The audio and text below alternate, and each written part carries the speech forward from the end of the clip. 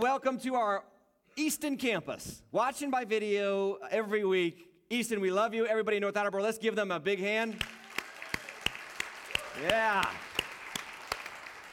And we're going to get into part 3 of Best Life Ever. The title is A Proper Heart.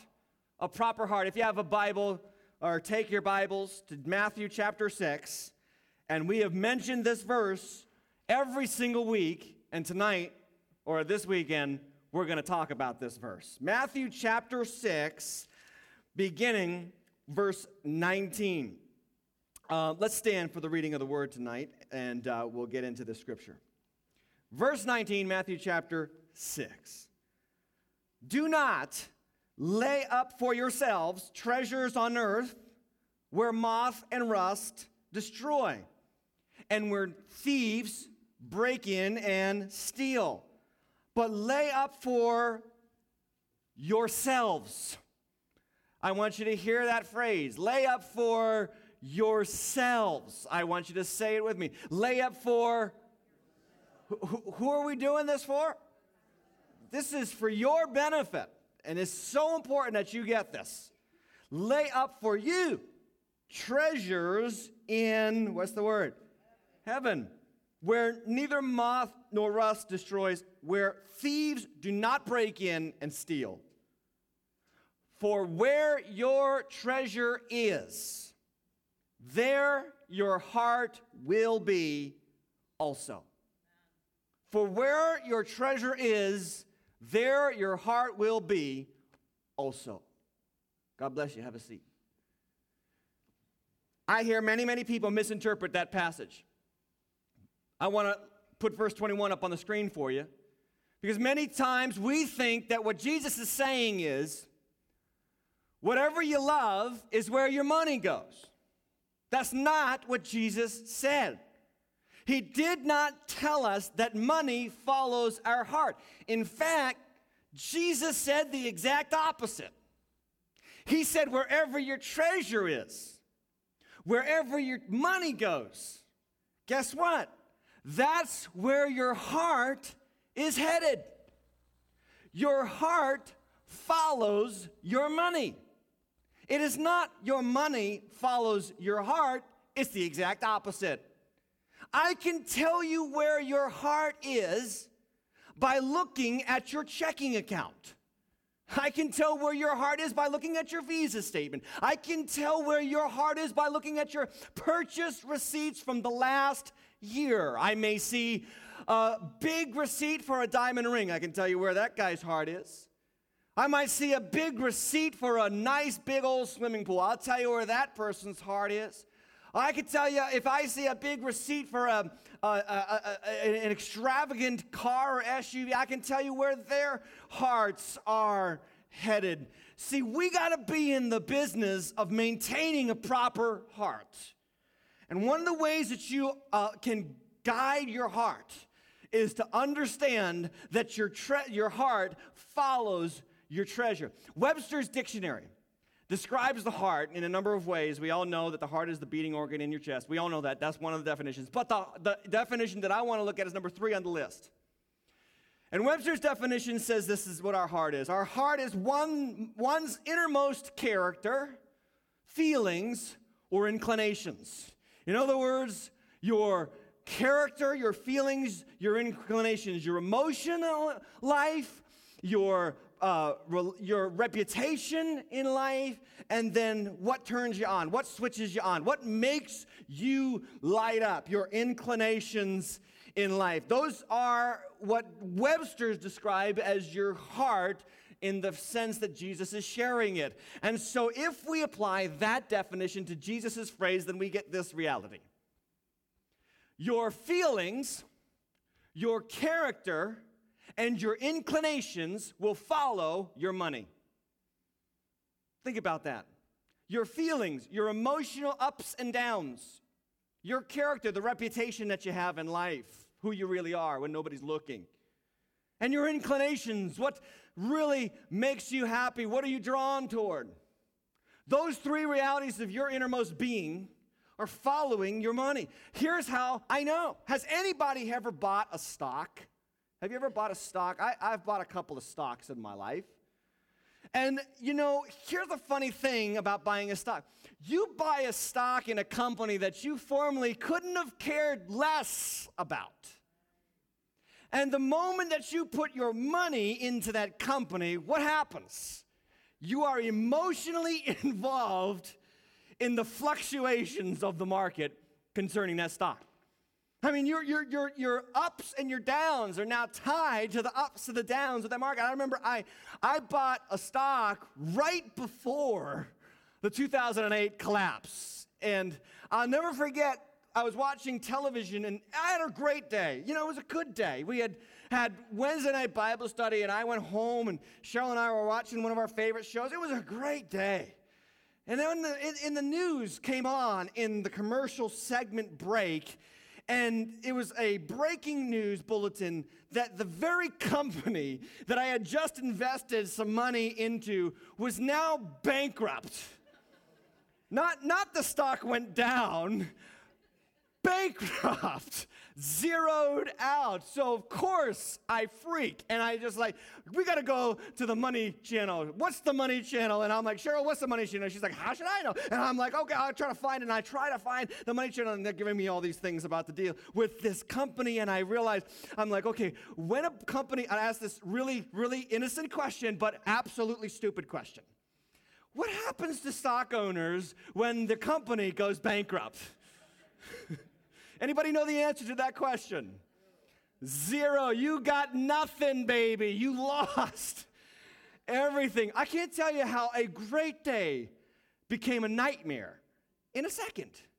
Because now my inclinations, my character, my feelings were tied to a company who a couple of weeks before, really, I couldn't have cared less about. Do you know why?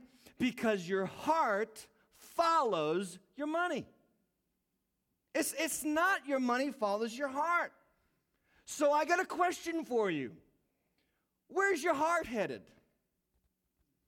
Where are you going? Where's your feelings tied to? What's your character all about? Some Christians say, I really don't have a heart for missions. I really don't have a heart for that.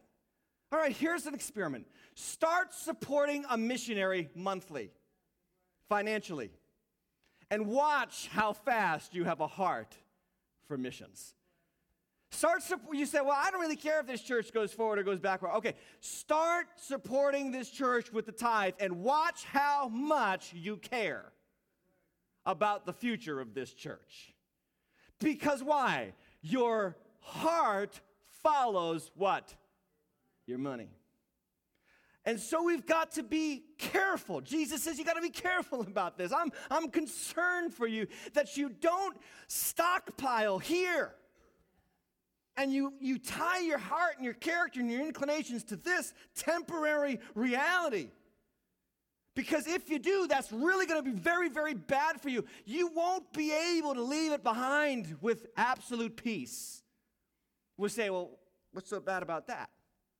here's what's bad about that. You are going to leave it behind someday. The mortality rate is hovering around 100% in this country. Okay, the statistics show 10 out of 10 people die. Okay, so you're going to leave it. You're going to leave it. Somebody say, I'm going to leave it. Whatever I love right now, whatever I hold on to, whatever's in my house, whatever I think is so valuable I couldn't live without. Guess what? You're going to have to someday live without it. So you got to guard where your money's going, because it's not about staying here. It's a very simple concept, but one we forget all the time. You can't take it with you. And you can't stop from leaving. So Jesus says, I got to figure it out. It's very, very simple. Just stockpile for up there. Just start making investments for where you're going, not for where you are. Because if you can't stop it and you can't take what you got, then stop worrying about this. Start making the investment for who? For you. He says, store up treasures for you. This is about you. For you. God doesn't mind you actually doing this. We think, being a Christian is all about just never having nothing and just being poor and living like dirt. That's what being a Christian is about. Then I'm going to die and go to heaven and I'll live like dirt up there too. No, God says you have a chance to make your eternal heaven better right now by investing. The great Jim Elliot, he was a missionary. I say great, but you know what? He went to the Aucan Indians on his first missionary journey, and he was killed by the cannibal Indians on his first missionary journey. And in his journal, he wrote this very, very famous line. And you've probably heard it, maybe you haven't, but if you haven't, I want you to catch it. He is no fool who gives up what he cannot keep to gain what he cannot lose. He is no fool who gives up what we can't keep, the stuff around us, our things, to gain what we cannot lose, eternal blessings, eternal home in heaven. And so you got to make the investment. There was a movie that came out about 10 years ago. It's called Castaway. How many remember Castaway? Love that movie. Big Tom Hanks fan until he decided that he was going to be anti-everything Jesus. But nonetheless, in the movie Castaway, Tom Hanks is deserted on an island. How many know this story? I'm just sorry. I don't know how much I should explain. Okay. I don't have to explain much. And he's on the island, and anybody remember, who does Tom Hanks fall in love with on the island? Wilson, a volleyball. And you remember that he cut his hand and he took the volleyball and he flung it, and then it created kind of a face, and he made the face with his own blood. Remember that? Funny part of the movie comes up later, and he has an argument with Wilson. He's having an argument with a ball. And he takes it and he flings it again, and he's, just temper tantrum, and he gets all mad at Wilson. He's having these conversations, he's got nobody else. And so in the movie, you see him cut his hand so that he takes the blood from his own body to reform the face on the volleyball. Who does this? People alone on an island with a volleyball do it. And then there's this really crazy part. A sail comes in on the island, and he has a chance to escape and make for land, make for society, make for civilization again. And so he ties up the boat. We all know this. He ties up the boat with bamboo string and all that kind of stuff. And then he puts Wilson on the boat with him, because he's not going to leave Wilson behind. And it's funny how Wilson morphs over this movie, because Wilson's a normal volleyball with a handprint, and by the end of the movie, it looks like Wilson has gotten on drugs or something, because he's got like this hair that's like flying out. Like, it looks like if Wilson was a teenager, I wouldn't want my kids hanging around with him. That's all I'm saying. But anyway, Wilson morphs into this real-looking human being, but he puts him on the boat, and something happens when he's out on sea. On the way for his rescue mission, something happens. I want to show you it here on this video clip. Watch this.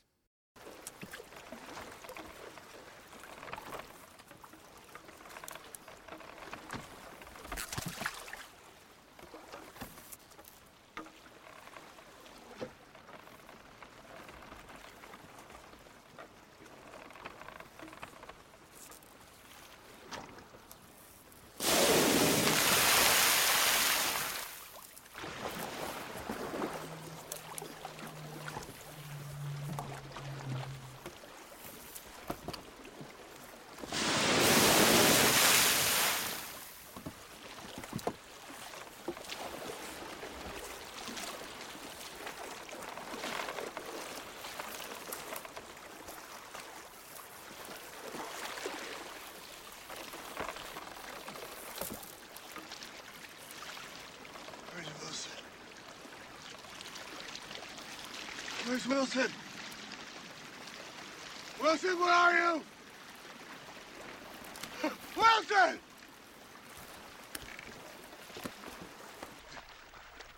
Wilson!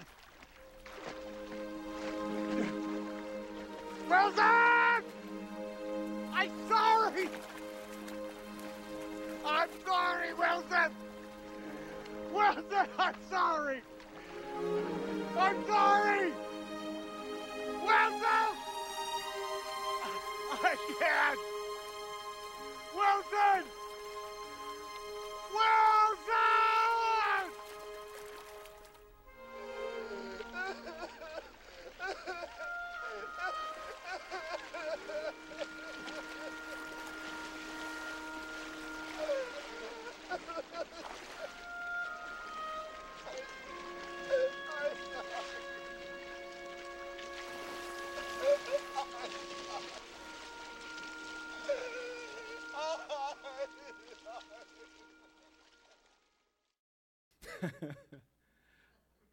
I always laugh at that part of the movie. I really do. I mean, hats off to Tom Hanks. It's a phenomenal scene, and he's a great actor, but I always laugh because here we got tragedy and humor at the same time. The tragedy is he's lost his only friend that's been with him on the island for however many years he was out there. The humor is he's crying about losing a volleyball. And I look at it and I say, what a fool. What a fool. Let it go. You're on your way to freedom. And I think about that scene and I think that is how God sees us. Crying about a volleyball on our boat to freedom, on our boat to heaven. Crying about what we've lost, crying about bad decisions. Oh, I wish I never. Oh, I wish I should have. Oh, I should have invested here, or I should have done that, or I wish I had never bought that house, or I wish I had never married that person, or I wish. Crying and obsessing and worrying about things and stuff we cannot keep. And what we've got is a death grip on the red part of the rope. No. Wilson. Maybe it's not Wilson for you. Maybe it's Samsung. Sony. PlayStation. I'm 35. The Lord's delivered me from that finally. Thank the Lord Jesus. But, what? Lexus. What are you holding on to? What are you dying to keep that you can't? This is why we tithe. This is why. Because this is the thing with tithing. I said this last week. Maybe you forgot it, but I'll just say it again. Tithing is the training wheels of giving. It's the beginning. It's doing this with your death grip.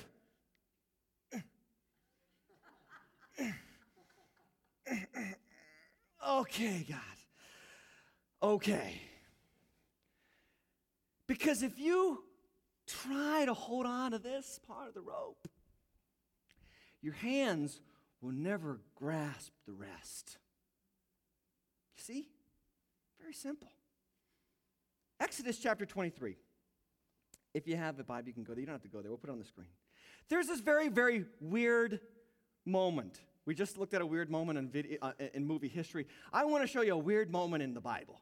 Sometimes you read the Bible, anybody have this happen, and you just say, what on earth is that for? Especially in the Old Testament, right? Like you read through the first couple of books of the Old Testament, you get to the middle of Exodus, you're like, what is this all for? Goats and lambs and blood and birds and pigeons, and what on earth is this? And then there's these phrases that you're just like, why is the Bible saying this now? And in Exodus chapter 23, that happens. God's talking about the feasts, Passover, ingathering, harvest, 3 feasts a year. He's talking about being kind to the stranger. He's talking about being kind to those who hate you. He's talking about being faithful with what God gives you. And then he gets to verse 19 and something crazy happens. Exodus chapter 23, verse 19. God's giving Moses commands, and he says this, the best of the first fruits of your ground you shall bring into the house of the Lord your God. What is that talking about? The tithe. He says, this is what you're going to do. You're going to bring that to the house of the Lord. And then read the rest of the verse. All right, the rest of the verse reads like this. The best of the first fruits of your ground you shall bring in the house of the Lord your God. You shall not boil a young goat in its mother's milk. Okay. This was a problem for some people, I guess. Well, like the teenagers, they weren't in the back smoking pot. They were boiling goats in their mother's milk. You know what I'm saying? I was thinking to myself, what does that have to do with anything? What does that have to do with possessions? What does that have to do with our wealth? And I read and I studied and I thought and I prayed and it just dawned on me. A couple of thoughts came to me. The milk of a young goat is a temporary sustenance for that goat. A baby goat is weaned within 12 to 14 weeks. No more goat's milk. It's got to go and eat grass. Got to get its own apartment. Got to get out of the house. You know what I'm talking about? Everybody with a boomerang kid says amen. All right? They got to leave. They got to move on. And to take the milk that's temporary and to be the source of death. God's not against cooking goats. He's just against cooking them in something that was temporary for their life, for their sustenance. And all at once, while I was studying and reading, and I prayed, and I thought, Lord, what does it have to do with anything? It all dawned on me in one simple sentence. Here's the sentence. Don't let temporary stuff become the death of you. Because if you're not careful, it will. Jesus shares this parable about 4 soils. The third soil is the soil amongst the weeds. And the seed is sown amongst the weeds, and it sprouts up quickly. That means that somebody comes to Jesus, and they're all excited about it. They're happy. They're joyful. Things have changed. They've got a new life. And then Jesus says, and the deceitfulness of wealth and the pleasures of this world choke the plant, making it unfruitful. I can't tell you how many Christians fit that description. Because we got so much in America that we're blinded to what we need. We don't even have a clue what needs are. We don't. Our air conditioning goes out in the middle of July and we're like, how can I live like this? You can do it. Tom Hanks did it for 5 years on the island. I mean, you've got to see it from God's perspective. This is temporary stuff, and it has the capacity to kill you. Don't go boiling your life in what's not going to last. PBS did a special called Affluenza in America. Affluenza. A little play on words, not influenza. America is suffering from affluenza. And they came up with some really strong statistics, and here's some of them. I want to share with you some of them. Number one, the average American shops 6 hours a week while spending 42 minutes on average playing with their children. Is that boiling in someone's milk? By age 20, a person has seen 1 million commercials. And what does every commercial say? You aren't happy until you have our product. Another statistic. In America this past year, more people declared bankruptcy than graduated from college. Is that crazy or what? Is that not moving forward or what? That's crazy. In 90% of divorces reported in the past 4 years, money was cited as the reason for the split. 90%. What's the point I'm making? If you're not careful, your stuff can kill you. It'll stop you cold. It'll hold you back. It'll become the death of you, and God doesn't want that. He cares too much about you. So what's the answer? Jesus is going to tell us. We got to go back to Matthew 6. You don't have to go there if you don't want to, but if you still got your Bible open. Jesus is going to tell us how to not let stuff become the death of us. Verses 22 and 23 in Matthew chapter 6. Continuing on from wherever your treasure is, there your heart will be also. And he says this, the eye is the lamp of the body. This is kind of like, what is he talking about? The eye is the lamp of the body. So if your eye is healthy, your whole body will be full of light. But if your eye is bad, somebody say bad, your whole body will be full of darkness. If then the light in you is darkness, how great is that darkness? Jesus said it all starts with your eye. It all starts with your eye. What are you looking at? How do you see possessions? How do you see people? How do you see stuff? And how do you perceive your life? It all begins right here. He says, if your eye is bad, your whole body is full of darkness. Now, this doesn't mean much to us in our day, but every Jew listening to Jesus in Matthew chapter 6 that day knew exactly what verse of Scripture he was referencing. They knew a passage of Scripture in Deuteronomy chapter 15 that dealt with being generous or being stingy. And I want to put this up on the screen for you so you see it. Deuteronomy 15, God is giving some life principles to the people of Israel. And here's what he says, Deuteronomy 15, verse 9. Take care lest there be an unworthy thought in your heart, and you say, the seventh year, the year of release is near, and your eye look grudgingly on your poor brother, and you give him nothing, and he cry out to the Lord against you, and you be guilty of sin. Let me give you the context of this passage. In Israel, in the Old Testament, here's what they did. Every 7 years, all debts were canceled. How many of you would like that principle to be reinstated right now in America? How about that? Just credit cards, the loan to your mom, the car payments, done. 7 years. That's a cool principle. Anybody who says the Bible's boring, they don't know it, okay? And every 7 years, now in this passage right here in Deuteronomy 15:9, he's talking about if someone comes to you and they say to you, you know, we had a bad season for crops at our house, we had a tornado hit the house, we had something happen, bad things happen, and you know what, we just don't have enough money to pay our rent. Can you just help us? Can we take out a loan from you? And he says, and if it's in the 6.5 year, and he comes to you for a loan, your immediate thought is going to be, well, hold on a second. If I give you a loan now, we're just 6 months away from the year of canceling debts. I could lose this money. You know what God says? That's an evil thought. That's an evil thought. Here's how he continues the phrase. Verse 10. You shall give to him freely. Even if he can't pay, it's not about getting it back. All right? You can't have an evil eye. By the way, this is the root of the phrase evil eye. It's actually talking about being stingy. And he says, you shall give to him freely, and your heart shall not be, what's the next word? Shall not be, say it like you mean it, grudging. You know it kills some people to give? Do you know what the telltale sign is? It's killing somebody to give? When they reach for their wallet and their heart at the same time. Some people just do that. They just, oh, okay. I mean, it looks like are you constipated? What's going on here? Just let it go.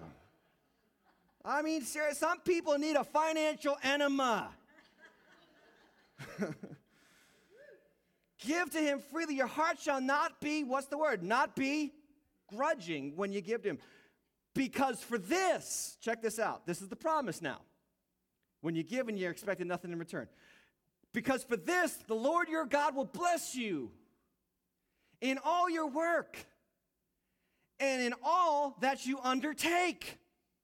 Whoa. How many of you would like that blessing right there? Imagine all your work and everything that you do just have the blessing of the Lord on it. You can't fail. You can't go wrong. God says, here's the secret. Give freely.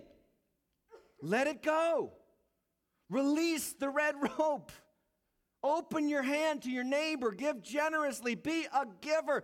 Be generous. And the blessing of God will be on everything that you do. Listen to me very carefully. You don't even understand that there are some of you, God is holding back the blessing because you're being stingy and holding on to what you got. And God's word is just let it fly. Did you know that God knows how to bless you? And he can come up with a million ways to do it. He's creative like that. He can give you free stuff. He can make things last longer than they should. He can give you the promotion at just the right time. How do you get that blessing? You just have that heart change. Have that heart change to just give freely. Parents, we know this. Listen, we know this principle. What's one of the number one lessons that we spend the boatload of our time trying to teach our kids? Share, right? And so a kid from another house comes over to play with your kid and picks up something that your kid owns. What does your kid do? He goes and he grabs, I was playing with that. Then the kid goes and finds another toy and he runs over, I was playing with that too, that's mine. He wasn't playing with it, just that's mine. Hard to share. What do parents do? What do we say? No. We what? What do? We share. Share. Does anybody know why kids don't share? Here's why they don't share. Because they're immature. That's it. They just haven't grown up. I bought my son, Connor, a chocolate milk at McDonald's one day. I shared this a few years ago. And, I didn't have much money that day in my cash. I didn't want to go in a debit card. So I bought him a chocolate milk and Olivia chocolate milk. And I was on the road, and I got a little thirsty because I had some of his fries. I do that. And then, I said, Connor, I'm a little bit thirsty. Could I please have some of your chocolate milk? He said, no. I said, Connor, seriously, give me some of your chocolate milk. He goes, no, it's mine. I bought him the chocolate milk. If I wanted to, I could have bought him 10 chocolate milks. I just didn't want to go into my debit card, right? In other words, I was trying to say, it's the reality is, Connor doesn't realize I got the power to make him swim in chocolate milk if I want to. I could drown the kid in chocolate milk. At that point, I was thinking about it. I mean, I could have, I'm just going to go right back to McDonald's right now and get a chocolate milk. I'm going to get 5, and I'm not going to give you 1. I mean, I had the power to do that. But he didn't realize that his dad was going to give him all the chocolate milk he wanted. He just needed to realize that. I don't blame him. He was about 4 at the time, 5.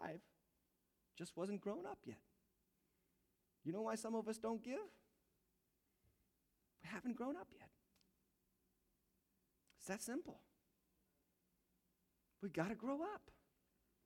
We got to realize that our Father in heaven has enough to give us all the chocolate milk we could ever drink. All that we would ever need. This is what Jesus said in the New Testament. We're going to close with this. He says this, chapter 6 of Luke, verse 30. Let's put it up on the screen. Chapter 6 of Luke, verse 30. Give to everyone who asks of you. How are we doing with that? That's a tough one. It says, give to everyone who asks of me, and from him who takes away your goods, do not ask them back. Anybody have a problem with that little phrase right there? You mean to tell me that when my neighbor comes and borrows my weed whacker for the 15th time, I don't have the right? Yes. That's what he's saying. Just give it. Just give it. Because why? Your Father knows how to take care of you. Then he goes on in verse 32, he says this, if you love those who love you, what benefit is that to you? Sinners do that. Non-Christians do that. That's normal. He says, if you do good to those who do good for you, what benefit is that to you? Even sinners do the same. If you lend to those from whom you expect to receive, in other words, you're looking to how can I capitalize on this deal? What credit is that to you? He says, even sinners lend to sinners to get back the same amount. Verse 35, but love your enemies, do good, and lend, expecting, and the New King James Version says this, hoping for nothing in return. That's a hard word. Why? And your reward will be, what's the word? Great. And you will be sons of the Most High. You're going to be like God. You're going to be like God. Tony kind of touched on it tonight when he said that the real blessing of tithing wasn't the blessing of his business. It was getting close to God. You know what brings you close to God? Giving. Why? Because God is an ultimate giver. The most important phrase in the Bible, John 3:16, for God so loved the world that he gave. Didn't condemn, didn't declare, didn't prophesy, he gave. And he invented giving, and he mastered giving, and he's still giving, and he's looking for people to whom he can give. And he's asking us to be like that, knowing that he's always going to bless us. And he says this, you'll be sons of the Most High. That means you'll be like God. For he is kind, look at what this says, to the ungrateful and the evil. Who are the ungrateful and the evil? You are. You are. I am. That's me. That's you. The Bible says in Romans chapter 5, verse 8, while we were still sinners, Christ died for us. We were ungrateful and we were evil. And God said, I still want to give you something.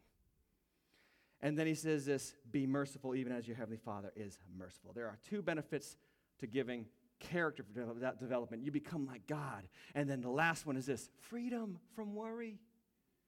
Freedom from worry. The wisest man in the Bible, his name was Solomon, outside of Jesus. His name was Solomon. He writes a book called Ecclesiastes about chasing everything in life and coming up empty. And he writes this chapter 5 of Ecclesiastes. He comes up with several bullet points about things and money. And just to illustrate how worthless it is. And he had everything that he could have wanted. He had a palace. He had 1,000 wives. I mean, the guy had everything. And nothing that he saw did he deny himself of. And he writes in Ecclesiastes, many theologians believe it was at the end of his life. And he writes in Ecclesiastes chapter 5, I know I said I was closing. That means nothing. This now I'm closing. Okay. In Ecclesiastes chapter 5, he gives us bullet points about stuff and money. Here's what he says. I want to just run down these and give you the translation of every phrase. Now, I'm going to do this quickly, so pay attention. Ecclesiastes 5, verse 10, whoever loves money never has money enough. Translation, the more you have, the more you will want. Ecclesiastes 5, verse 10, the second half of the verse. Whoever loves wealth is never satisfied with his income. Translation, the more you have, the less you're satisfied. Is it any wonder why the country with the most depressed people are right here? We got a lot. Ecclesiastes 5, verse 11, very next phrase. As goods increase, so do those who consume them. Translation, the more you have, the more people, and by that I mean the IRS, will come after it. Is that not true? Ecclesiastes 5, verse 11, the last half of the verse. And what benefit are they to the owner, the things that they ask, except to feast his eyes on them? Translation, the more you have, the more you realize it doesn't matter how much you have. What can you do with it? Just look. Verse 12. The sleep of a laborer is sweet, whether he eats little or much, but the abundance of a rich man permits him no sleep. Translation, the more you have, the more you have to worry about. Anybody ever upgrade their couch? And the old couch, it was like, jump on it, kids. Fine, no problem. Trampoline, somersault, spilled juice, who cares? You get the new couch, what happens? It's like the golden calf has just walked into your house. It's like, don't touch the couch. Don't sit on the couch. Don't even look on the couch. Don't even breathe on the couch. I mean, really, that's what happens, right? Because we have more to worry about. Verse 13, I have seen a grievous evil under the sun, wealth hoarded to the harm of its owner, or wealth lost through some misfortune. Translation, the more you have, the more you have to lose. It's very simple. It's very simple. Where's your heart headed? Because your money follows your heart. Are you making investments in the rest of the rope? Or are you playing volleyball? I want you to stand with me.